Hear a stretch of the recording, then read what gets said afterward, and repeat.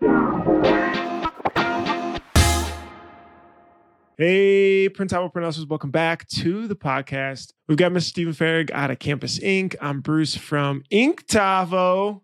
Real quick before we jump into this episode, this was a little different, but I think it was fun because I had some other things banked up that I wanted to be able to share, some things that could help, that just jogs the mind, that makes you think a little bit differently on stuff. So jogs the mind. I was like, I feel like there was somebody was saying that we don't like sit enough and just stare at the wall. And I was like, yeah, I think you're probably right. Like when was the last time you just like sat for 20 minutes and not did it, or gone on a walk without your AirPods or something, you know? And just thought like just let, like, I feel like that happens in the shower a lot and I get a lot of like thoughts there, but then, you know, you're go until you go to sleep again. I just imagine Bruce just staring at the wall. That's funny. Just in the corner. Yeah. With the dunce tent on. It's like, what are you doing? Shh, I'm thinking. First up is GraphX Source. If you need a solution to help improve efficiency and reduce costs in your art department, they have industry-leading outsourcing options to help your shop truly become a part of your team. Can you just say like more specific? I know we've got this, but like really specifically, what do you use GraphX Source for in your shop? Yeah, so we have two dedicated artists and people on staff. One is doing all of our art, so mock-up, separation, vectoring, digitizing. They plug and play with Printavo, so they're a user on our team. And we talk to them on Skype all day, and they're basically our art department. Other side is back office, so building online stores, closing stores, skewing, cataloging, being in Shopify, just having another person on the team, and they are awesome. So thanks so much to Nick Wood, Lucas, Brent, the Graphic Source team. Tell them you got this from the pod, and you get 50% off your first vector SEP order. Yeah, I think that's it. Easy way. All right. So obviously, you know that you shouldn't be spending all day cleaning dirty screens. And of course, you know that Easy Way's line of environmentally conscious chemicals will get the job done faster, more efficiently, and a cost of a fraction per screen. All right. We've talked about that. You guys know that. But most importantly, Easy Way is a company that you can reach out to. That not only when you buy your chemicals through one of their 100+ distributors, they're going to be helpful right there to be able to debug issues, best practices, how-tos, things like that. They are more than willing to help. Alex and the crew there are awesome to be able to text, call, reach out to be able to support you in your shop. So Easy Way, it's the easiest way. Bruce, you saw Multicraft Daddy over the weekend? I did. He was cruising around doing his thing. You got a little gift from him there? I did. I got to open it up. I'm excited. He actually said that people would say, "Hey, are you the Multicraft? I'm looking for a Multicraft Daddy." I'm so thankful that he took some good person's advice and made his Instagram that handle.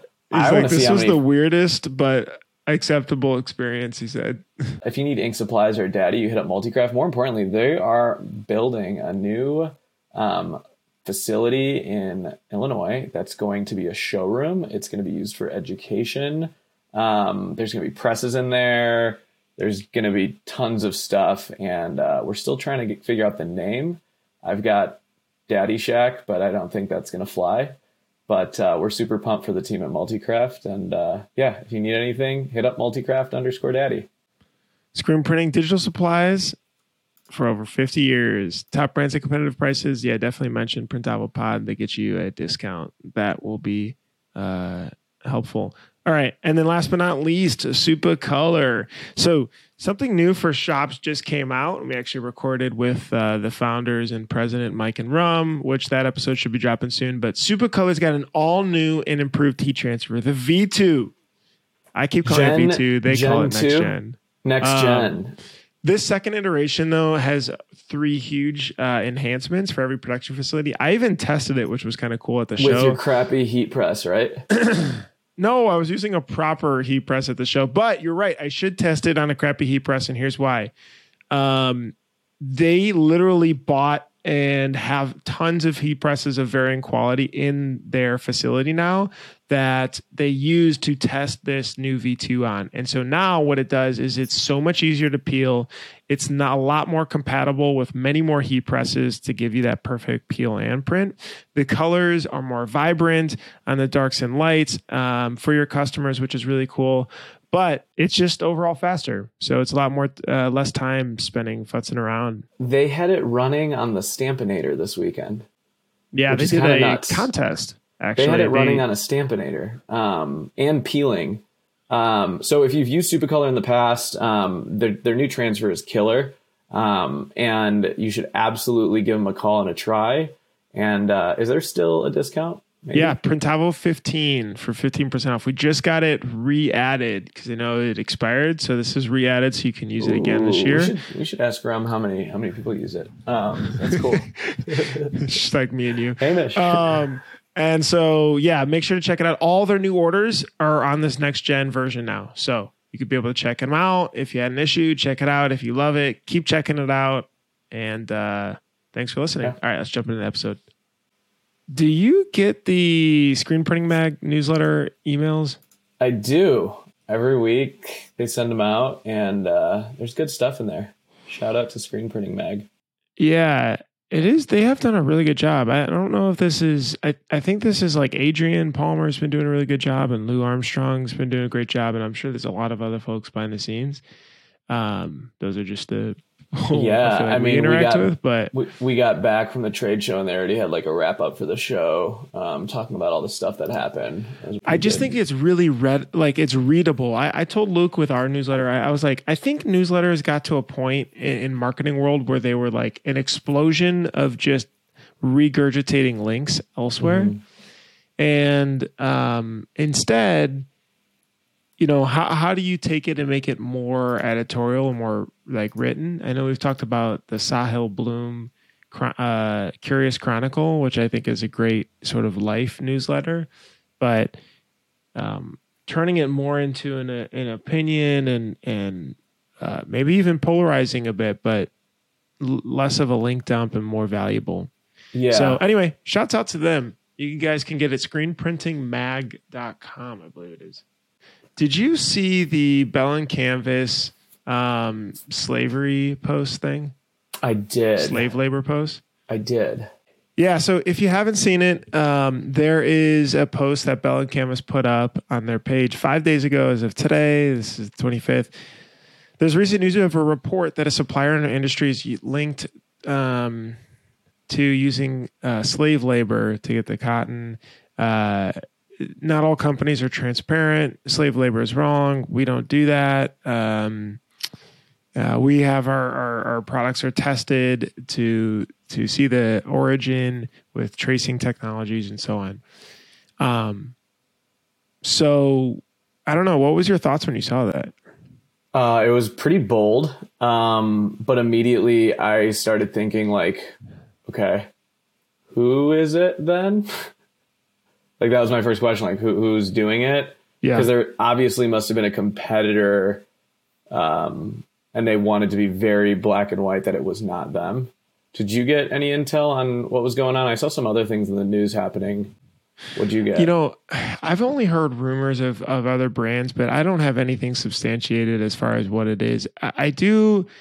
It is interesting because I didn't know about this Xinjiang region of China, which has been linked to slave labor in the past, which obviously is bad. But what I do find fascinating is the vertical supply chain of products, where it's very hard to actually trace how things are made as you go back and back and back, right? Because it's like every piece of, whether it's a shirt or it's a piece of equipment or something, is made in a different place. Those products are made in a different place and so on. And it goes almost infinitely back.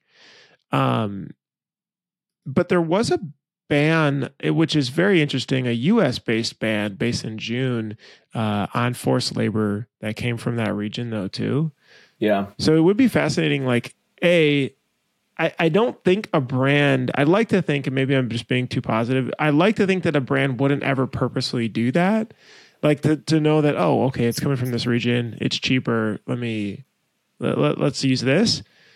And it was more of this, if it did happen, it happened, and they corrected it, and they were using a supplier that was purchasing it to save costs and so on. So it wasn't necessarily directly. I saw a couple posts out there of some companies saying that they were going to require 100% U.S. cotton in all fabrics. Mm-hmm. I think it's interesting. So like I'm on the Gildan board of decorators, and I actually got to tour how the entire process is made from literally bales of cotton all the way to fabrication and all the way to delivery actually to the customer. And so a company like Gildan controls the supply chain literally from cotton all the way down. But then there's other companies that source that fabric or source that yarn from other parts of the world. And it actually got me thinking a little bit. So we're doing a lot of licensed merchandise, and we actually have to do a ton of social responsibility, like planning and putting a bunch of paperwork and just making sure that we're doing everything correctly. And I'm like starting to just check to just be like, hey, if I'm ordering something from overseas, like, do you have the proper, I think there's like a company called Sumera that like, there's like some paperwork and stuff that you can get. And now I've been asking about it because the last thing we want to be doing is putting out a jersey or something and something like that traces back by pure, just like, I didn't know, Yeah. But it definitely catches up to you quickly and you don't think about it. It'd be interesting to ask like Jeffrey Paul, who travels overseas quite a bit, because I think there definitely is like a right way of it, and there's definitely a wrong way of it done in those kind of countries. Yeah, we'll have to get them on. There's an article that I had just that explains it a little bit more to help understand. So essentially, there is a minority in this region called Uyghur. It's Uyghur. And that specific region is always accused of forced labor. There's about 500,000 minority workers a year there that are brought in to do seasonal cotton picking, which gets shipped out, and though blended with other areas that produce cotton as well. And also, did you know that this Xinjiang cotton from the total area accounts for 85% of Chinese production and 20% of the world's supply of cotton? Wow. So essentially, their point is that it's almost impossible to trace back to the Uyghur region, just because China produces so much of the cotton, and what happens is it gets mixed in with the other regions anyway. Wow. So yeah, they do try to look at like certifications like that, and I guess that's a help. But there's been accusations of Nike, H&M, and others that have cotton that's been sourced from there. So not great, but just wanted to get your thoughts. Thought that was interesting that I think Bella posted that, which probably is smart just to get ahead of. And I know they do run a lot more of their production in-house in LA and then in I believe it's Central America. Yep. Maybe it's South America. But anyway, yeah. So the other thing I wanted to show you is go to roboflow.com. ROBOFLOW.com. So this is a really cool, I wanted to brainstorm something with you real quick. This is a really cool technology that I stumbled on that is computer vision. So I know there's a lot of AI talk and stuff like that, but this is totally based on computer vision. And what it's doing is essentially they've built a model or like a library that you can use to identify objects in videos that are moving around. So, sports, you can see the video here. They're looking at like players and identifying the names. There's a warehouse and there's pallets, and they're picking up the pallets to say how many pallets there are. If it's a drone, it can identify maybe pools in the area, like swimming pools for whatever reason. I can identify potholes as you're driving. So anyway, all these types of computer vision models. My question, though, and why it relates here, is there any applications that you could see that it could help shops. Like, this is sick. Could it be on top of a press and it sees like shirts going onto a piece of equipment, or shirts coming off to a dryer, or shirts coming out of a dryer, and identify and see? And then I don't know about quality. Like, I don't know about QA. Like, if I can identify patterns that are outside the norm, like, oh wow, this shirt looks slightly different here than it does here. But I don't think it's going to see a pinhole. So I went to the page, I went to pricing first to check it out, and then I went to solutions and I clicked on manufacturing. And there's things that's like defect detection, infrared imagery, and aerial imagery. And you see like boxes going across a conveyor belt. You see cars going through like, on the assembly line. It even has a picture of a gauge, like a pressure gauge. And so it's reading pressures. And then there's like a bearing thing spinning around in production lines below. I mean, I think like in its simplest sense, like, could you put it at the end of your dryer to just see how many shirts spit through per hour? I mean, and that's what I thought the obvious one was. I was curious, like, does it go further? Like, is there value in seeing, maybe screens, being used or screens in inventory of different mesh counts? Do you connect this to your iPhone or what? So I started toying with it, and I started reading the docs. You basically can connect it to a camera, and the camera feeds a video, and then the library, you train it essentially. You identify to say, all right, this gauge or something is what we're identifying as the primary object, and then look for these. And then it just looks for that pattern over and over again whenever it tracks it. Yeah, I'm not sure of the more intelligent aspect afterwards, but what is this company? Pretty cool, right? Is this? Yeah. So I put it on my list as a weekend to see what it could do, and to get it a camera. It even has like parking spots to show how many parking spots are over if you use like an overhead camera in like a parking lot. Right. And I think these technologies have been out there, but they've never been opened to allow for a library like that. They're always proprietary in a company. I mean, even just simple counters. I'm curious, like, if you stacked up shirts or something, or if a shirt was going on a press and you could see that every single time. Yeah, the dream is to auto check in, but I don't know how it could see through, a stack of hoodies or something like that. It'd be cool let to alone just the like quality, hack through this. Unless all of the shirts somehow went on a conveyor and that the camera looked at it and maybe could go very quickly, right? Mm-hmm. So let's say, like a TSA check-in, right? Like, what if, somebody laid out all those shirts, or somehow it detangled them all or laid them all out, and it went through a quick conveyor, very quick, counts them, potentially looks for defects. I wonder if you could put it on the inside of your dryer. If it was like heat, if it could handle heat. I'm just starting to think of like all the different applications of like monitoring. I mean, that's what a Tesla does, right? It's got cameras that are just mapping out the world in front of it. It's the same thing again. It's just like this finally allows people to toy around with this stuff. Whereas before, you had to build this in-house to get the technology and then commercialize it. I think while we're on the topic, do you want to talk about AI?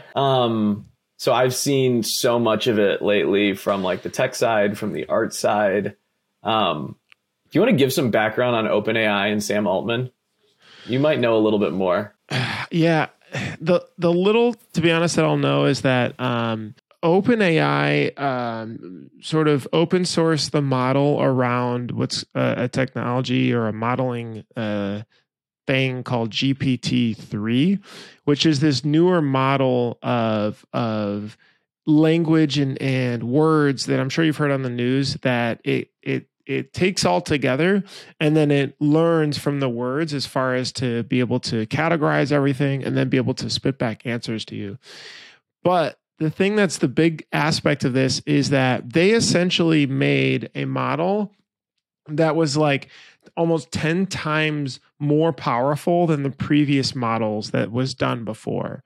So anyway, so the model has 10 times more data. They basically collected data from places like all of Google, Wikipedia, all these sources. I'd have to look up the exact ones. I could pull it up, But anyway, it's fascinating because you could go to, if you search OpenAI chat GPT-3, it takes you to chat.openai.com/chat. You can log in and be able to ask it questions, and I'm sure everyone's seen this on the web.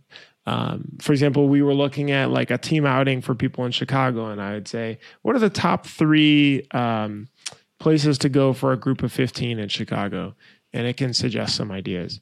It feels like a little bit of a novelty trick still, but it's way more natural than it ever has been before. So what's interesting about it is it was started in 2015. Elon Musk was actually on the original board to work on it with a bunch of like Y Combinator guys, Peter Thiel, Reid Hoffman. And then Elon stepped off the board in 2018 because it conflicted with Tesla's AI. Hilarious. But I've started to see a lot of apps spinning up, whether they're like artwork apps or like marketing apps. Canva like installed it, I think. So I think there's going to be a little bit of an ecosystem of applications. We have tried doing it with a little bit of art. So part of OpenAI is called DALL-E. And I guess it's this framework in the same way that you can tell it to design something for you. You could say like, take, this person and put him in a snowy background with a basketball court, and it'll design it for you, or it'll turn you into avatars. I'm just curious to when it starts to get like when everyone knows that it looks exactly the same, like when is the trick over and you're like, oh, that's OpenAI or whatever. That's this or that. So right? I have another add-on here on the art. And Chris, if you could pop this up, I'm going to link to it in the docs. I sent you my avatars, Bruce. They're not good. I'll take a look. Oh, I didn't get it yet. So at the Impressions booth, the Rock exhibit in the atrium, they used AI to generate this art. Now, they did some obviously manual manipulation after, but they used AI to make it to be so realistic where it looks like it's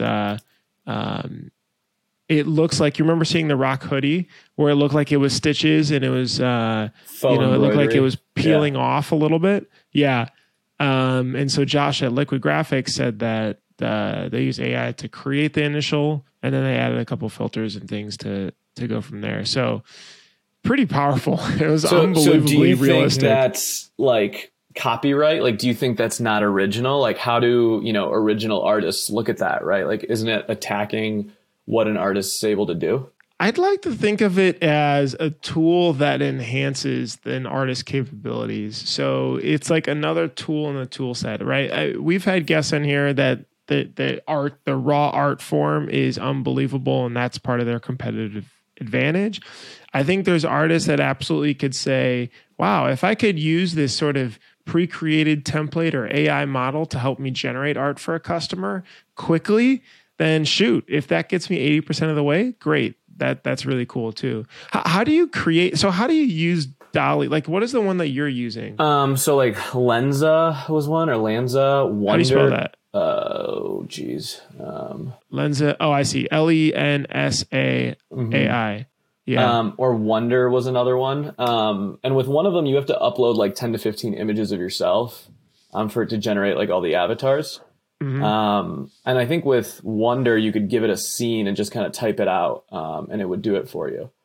So I think what's cool though is like, how does a company like Photoshop or Adobe, right? What are they thinking right now, right? Because they came out with the original AI.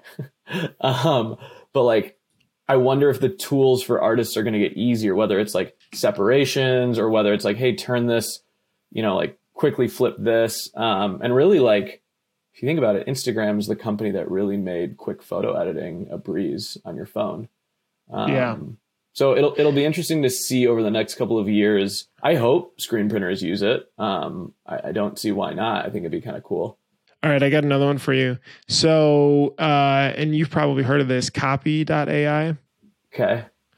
So, for folks all right, so we talk a lot about a shop. As a shop, you need to do a lot of things on the marketing side and consistently over time, right? Number one is sending out some sort of newsletter that's high quality. It's what you're doing lately. It's very personable, keeps people engaged, and it reminds them of you. So you're front of mind. Okay, so the next thing is blog posts, right? How do you get good SEO? If you're a shop in Nashville, how are you ranking top 1 or 2 for Nashville custom t-shirts or Nashville screen printing or Nashville embroidery, right? Or some of these other long tail keywords, Nashville company swag ideas, right? There's other things like social posts. What do I write for a caption, right? Some of these things get a little bit tricky over time and to want to keep it fresh.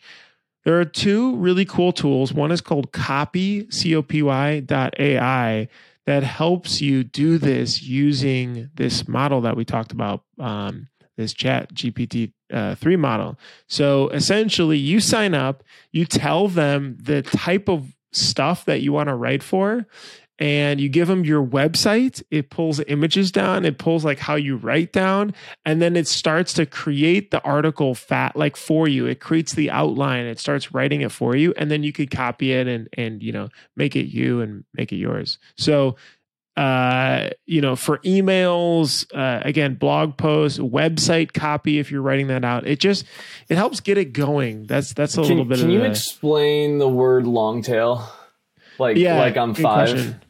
So I'm going to share it for Printavo's example, because that's where I spent obviously most of the time. So, when we think about SEO at Printavo, we want to be able to hit all the keywords that people are searching for. So for example, screen printing, shop management software, right? That is a long tail keyword, where I don't know what the limit is of characters, but it's a longer, very specific grouping of keywords together that somebody may be searching to come to you. There's not a lot of search volume for these types of keywords, but they could be very relatable to your business.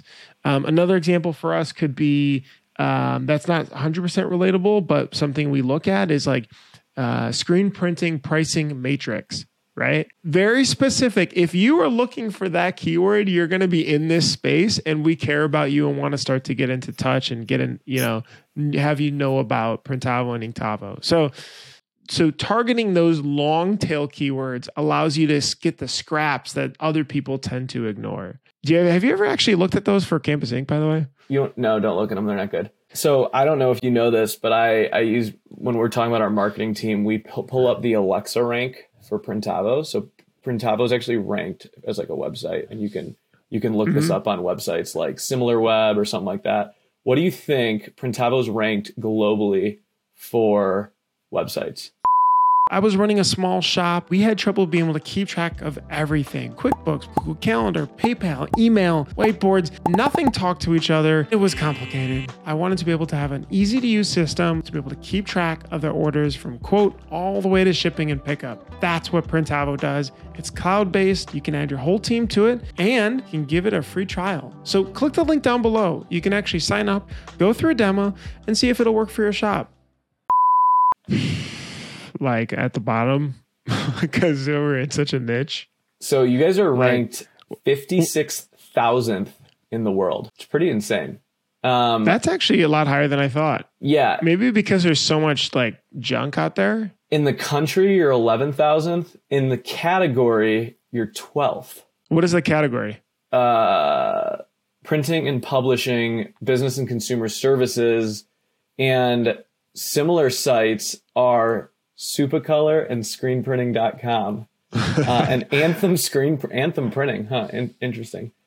I've seen them. They've actually done a good job of SEO because I've seen them come up in relevant keywords. We're like 7 million. Yeah. Just to put that into perspective, which isn't great, but we need to work on it. But that's why Printavo is so content heavy, right? Like everyone's, there is a rhyme to the reason. And it's also about consistency. You've been doing it for as long as since as long as I've known you, you've been writing a blog or posting content a couple times a week, right? Didn't you do an exercise like for a little bit? Hiring you to write blogs. Didn't you do an exercise? I think I remember you saying like you got yourself to like write a blog once a day or like post a 10-minute video or a 1-minute video every day. Yeah. When was that? It was hard. So the whole thing with this, like, marketing content stuff, if you feel that it could be helpful, which I absolutely think it does, it's just obviously it takes a year or two to really be able to get the momentum going. But what I'll say is that to force it, I actually just set a calendar invite on my calendar, or like an event on my calendar for, I think it was 45 minutes or so every single morning. But the key was it's the first thing in the morning, right? Because if you do anything else, I guarantee you're not going to come back to this. So the first thing in the morning, you get in, you record the video, maybe do 15 minutes of research or whatever you want to talk about, and then record it on whatever can help. And fortunately, a lot of the business management problems that I was going through are the same things shop owners are going through. And so how do we solve those both problems together? What can I read or learn about to be able to share some stuff? So anyway, yeah, posted that. And then I wasn't good at writing.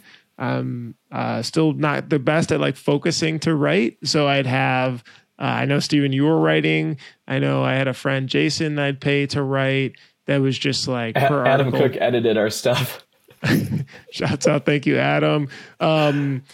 Yeah, just to write all that stuff, because the SEO of the video plus the written word is like a double boost in Google. So when you search okay, so when you were doing it, you were posting videos to YouTube. That was your primary, when you first were starting, right? Now it's so much easier because they're 15-second TikTok reels. Everything's short form content now, right? Yeah. And I do see a lot of shops that do pretty good job at that. I mean, I obviously we had him on, Dominic at Superior Inc., kind of took it to the next level and said, how do I make a better quality video that really grasps people's attention? I think the trickiest part, though, ignoring the quality and all that, is just consistency. Can you do this, every week for the next 3 years? And also, is this just a part of the business? When every new hire starts, we have 3 things that are most important in Printavo: the product, and creating really simple, easy to use product; support. So how do we support how do we get really quick responses back, and how do we, call people back as soon as possible and all that? And then education. How do we be the leader in the space of educational content? But I don't think, if it wasn't a core part of that business, I don't think it would have been impossible to continue it. You know what I mean? What's the reason to do it next week or next week and next week if it's not who we are? Do you ever cringe when you see a business that is trying to post content, but it's just awful? I don't think I've seen it, but I can imagine ours sucked at first too. I'm sure it took a while to I have a couple influencer friends that I went to school with. Those, yes, I cringe at, because it's just makes me feel weird. But for instance, when you're making a TikTok these days, you need to add captions, right? There's this whole thing on captions, and you need to use a tool called CapCut to put the blingy yellow captions, right? Mm-hmm. And so what we've learned in the last year is short form content is about having a 1-second hook, really quick transitions, and having sound effects. And that literally is it. So it doesn't even need to be this long drawn out thing. And even for me, I'm not good at making them. It's past me. So I have the youngest person on our team making them. And I kind of told her, I was I don't care what you're doing. Just if you feel inclined to post about it and it's something cool that's happening in the office, someone brought in breakfast, cool. It's entertaining. It gives an inside look at the business. So I don't know. I think the content world is changing. I feel like it's changed in the last year and a half. Do you feel the same way? Yeah, I think it's always evolving with the platforms that are available, right? TikTok wasn't a thing maybe 5-something years ago. Shopify and e-commerce probably wasn't as prevalent, for shops to learn about and be good at. So, all right, I got another one that I want to share with you that I thought was really cool. So there's this email. I'm going to send you a screenshot from Family Industries. And they sent this email out, and maybe Chris, I'm going to give you the screenshot too, so you could pop this up and the link. Actually, maybe I won't share the link because I don't want it to get blown up. But essentially, what they did is they sent their customers if some sort of like revenue clip or people that they've identified as close friends, this email that was a holiday gift giveaway.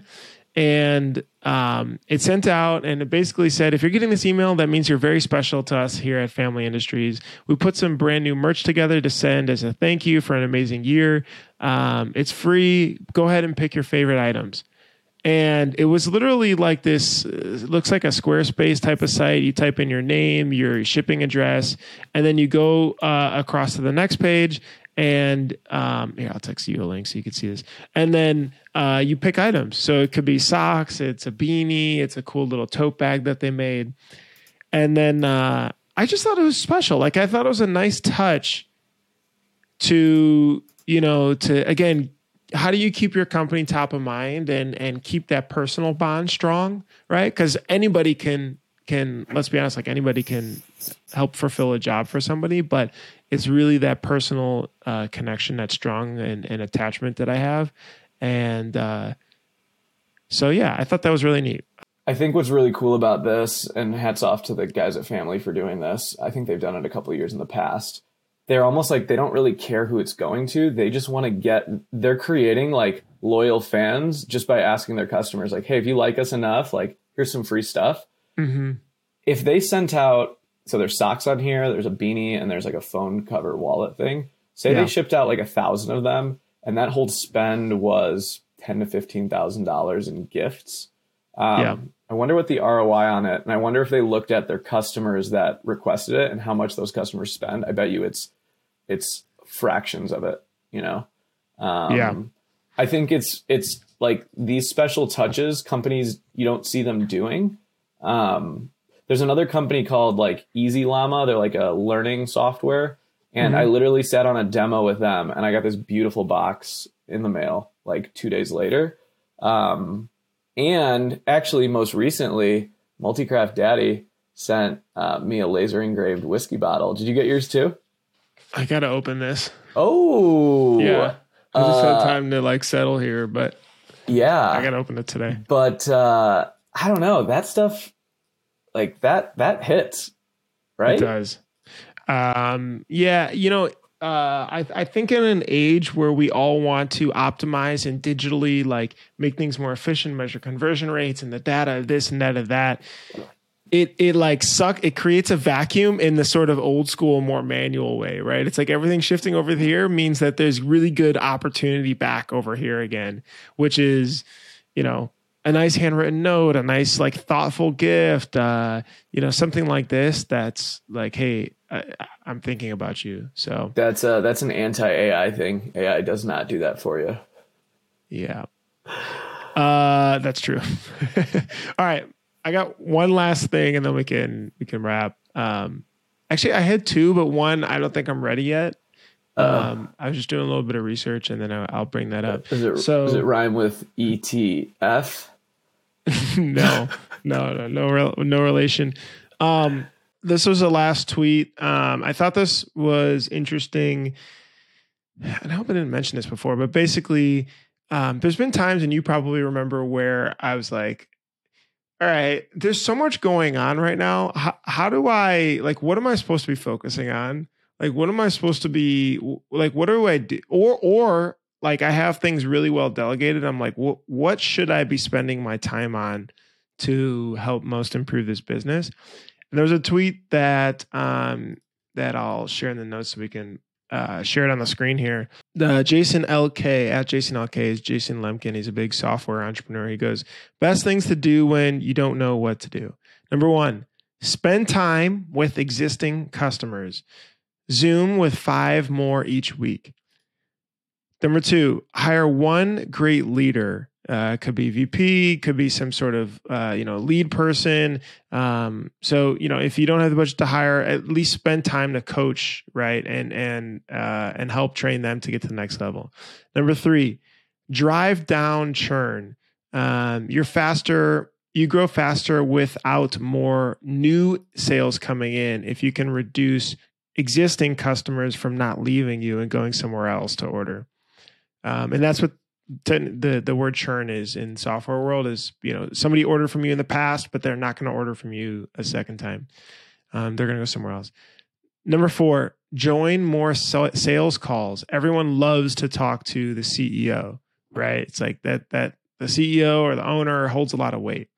And then number 5, focus leads to top reps. So if you have sales reps, the top performing sales reps are converting at a higher clip than the bottom performing ones.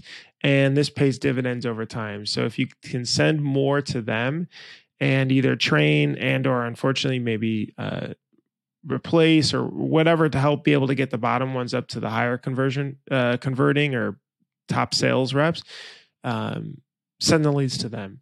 So anyway, I thought that was cool. Something to always revert to. So there's a couple things that I took from this just from reading it for the first time that are interesting. Yeah. If you notice, none of them are about like working like in the business, right? Like I'm going to fix this, or I'm going to like fold t-shirts. Yeah. It's all outward and customer facing or development of an employee, right? So developing someone that's going to be able to sell more, finding someone that can help you grow the business, talking to your customers, like it's all sales focused. It's not, and this is coming from a tech founder, none of it in there says, go build a feature. Yeah. Which I thought was super interesting because I feel like we always think, oh, if we have downtime, we'll rebuild the ink wall or something like that. Right. I was listening to a podcast last night and they were talking about task management or being able to manage someone by giving them tasks or being able to manage someone by giving them goals.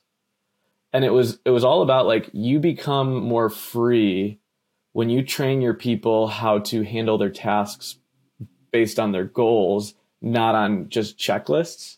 And it all goes back to like spending time with them. I think when you have free time, you can really move boulders with people because you're really looking for like the things they actually need versus did you do your job today? I don't know. Have you had some of your best convos? Like if you could think back when you've moved some rocks with employees, when were those times? Yeah, I mean, they always literally come out of me physically asking what is in your way, like what can I help get out. I feel like they don't even really come up unless I'm actually directly focused on that. Like people just tend to absorb what they're doing into their day to day, and so they just accept it, like, oh, this is just how it is, right? So. I don't know. For me, those one-on-ones have been really helpful to be able to like ask, like in your role, are there any boulders? Literally, I have it as my follow-up that are in your way that I can help get out. And then can we revisit this in a month to make sure that you feel better about it or that your job's easier? And I even tell them, I'm like, you shouldn't be like, you are being paid more than what you should be focusing on this task. Like this task is beneath you. So I think they kind of start to feel that and like, yeah. And then, then they start more actively thinking about getting that off too. So you've been spending a lot of time on Twitter. I think there and just listening to some other like business podcasts and stuff too, to pull out from the normal sources that I think could be helpful. I've got some good stuff coming too. I just got to do a little more research. I'm obviously me and Bruce listen to My First Million a ton, and it's like one of our favorite podcasts. But I've been following the Morning Brew guys, Alex Lieberman, and he has a podcast called The Crazy Ones, and it's super cool because it goes through CEOs that had, it goes through some of their wildest experiences, like when Google bought a company from these guys for $100 million, and it goes through what they were feeling when they were sitting in that boardroom and how and all this stuff. So I just listened to that episode last night. It was super cool. So Alex Lieberman from The Morning Brew. Nice. Super good follow. Love it. All right. Well, thanks for listening, folks. We appreciate your time. Don't forget to hit subscribe. And we'll see you guys in the next Printavo Print Hustlers podcast. All right. Bye.